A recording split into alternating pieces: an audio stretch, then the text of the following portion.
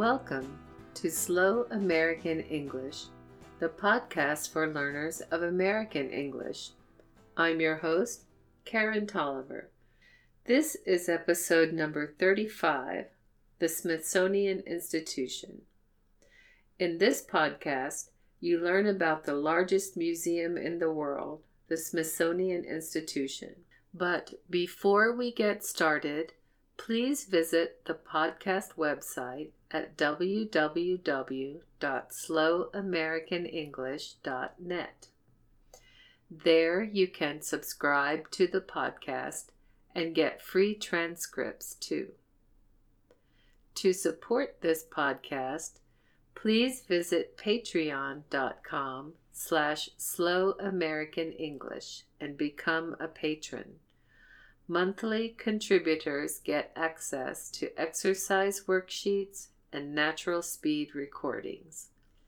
You can also make a one-time contribution at www.slowamericanenglish.net. And as always, you can contact me directly via email at info@slowamericanenglish.net. Now for the podcast. The Smithsonian Institution is America's national museum, but it is so much more than that. It's actually a museum, education, and research complex, the largest in the world. The Smithsonian had an interesting beginning. Back in the early 1800s, James Smithson bequeathed his estate to the United States. His stipulation for the bequest was that the U.S. should found at Washington, under the name of the Smithsonian Institution, an establishment for the increase and diffusion of knowledge. The weird thing was, James Smithson was born in England and never visited America in his life. No one knows why he wanted the U.S. to have his money to form the Smithsonian, but Congress accepted. After years of discussion and debate, the Smithsonian Institution was established in 1846 as a trust. In this case, a trust means it is run by a board of regents and a secretary of the Smithsonian and paid for by the interest from Smithson's money. We can say that Smithson's money was the first endowment for the Smithsonian.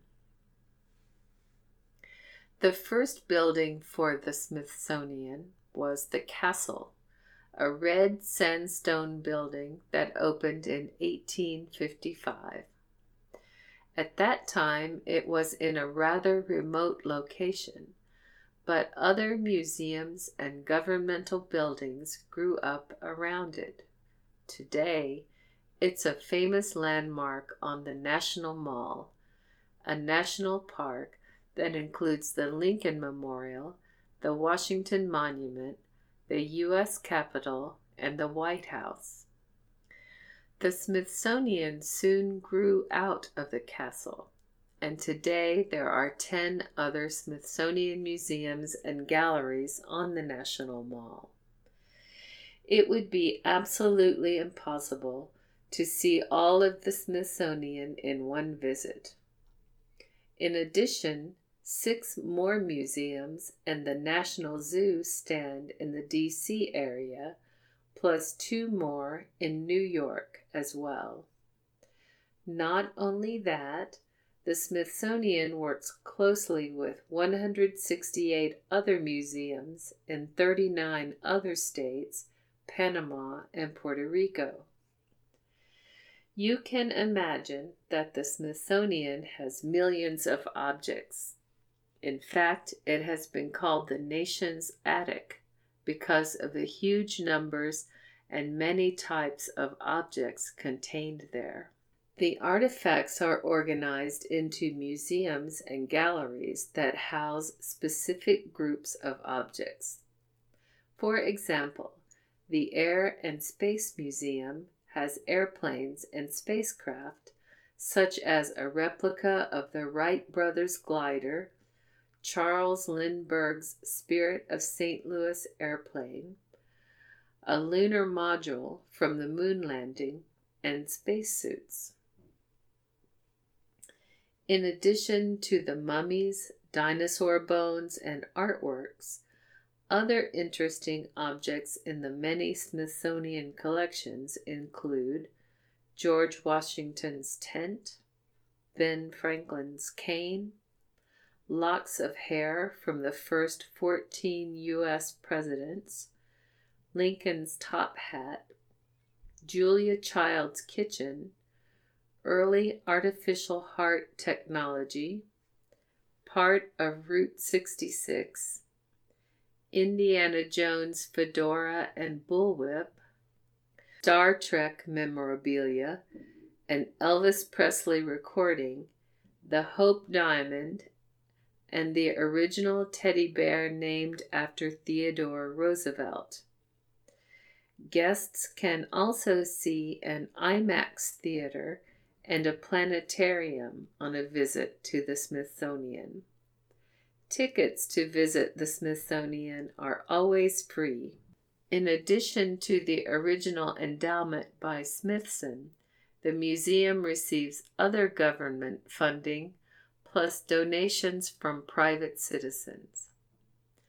The Smithsonian is involved with many research programs worldwide.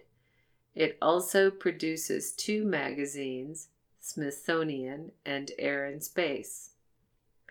There is so much more to say about the Smithsonian, but I hope this podcast has given you an idea of the immensity of the institution. That's the podcast for this time.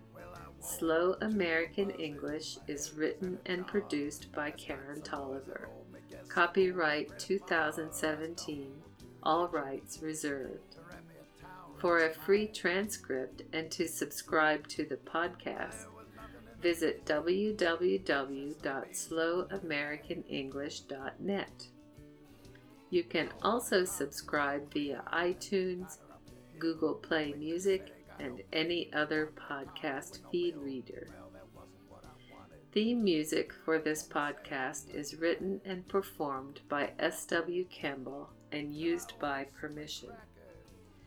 Find more music by this artist at www.soundclick.com/SWCAMPBELL. This has been Slow American English. I'm Karen Tolliver. Thank you for listening.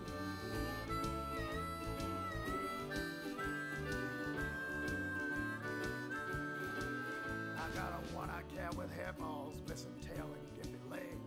Goes by the name of Lucky, and she just showed up one day. Well, that cat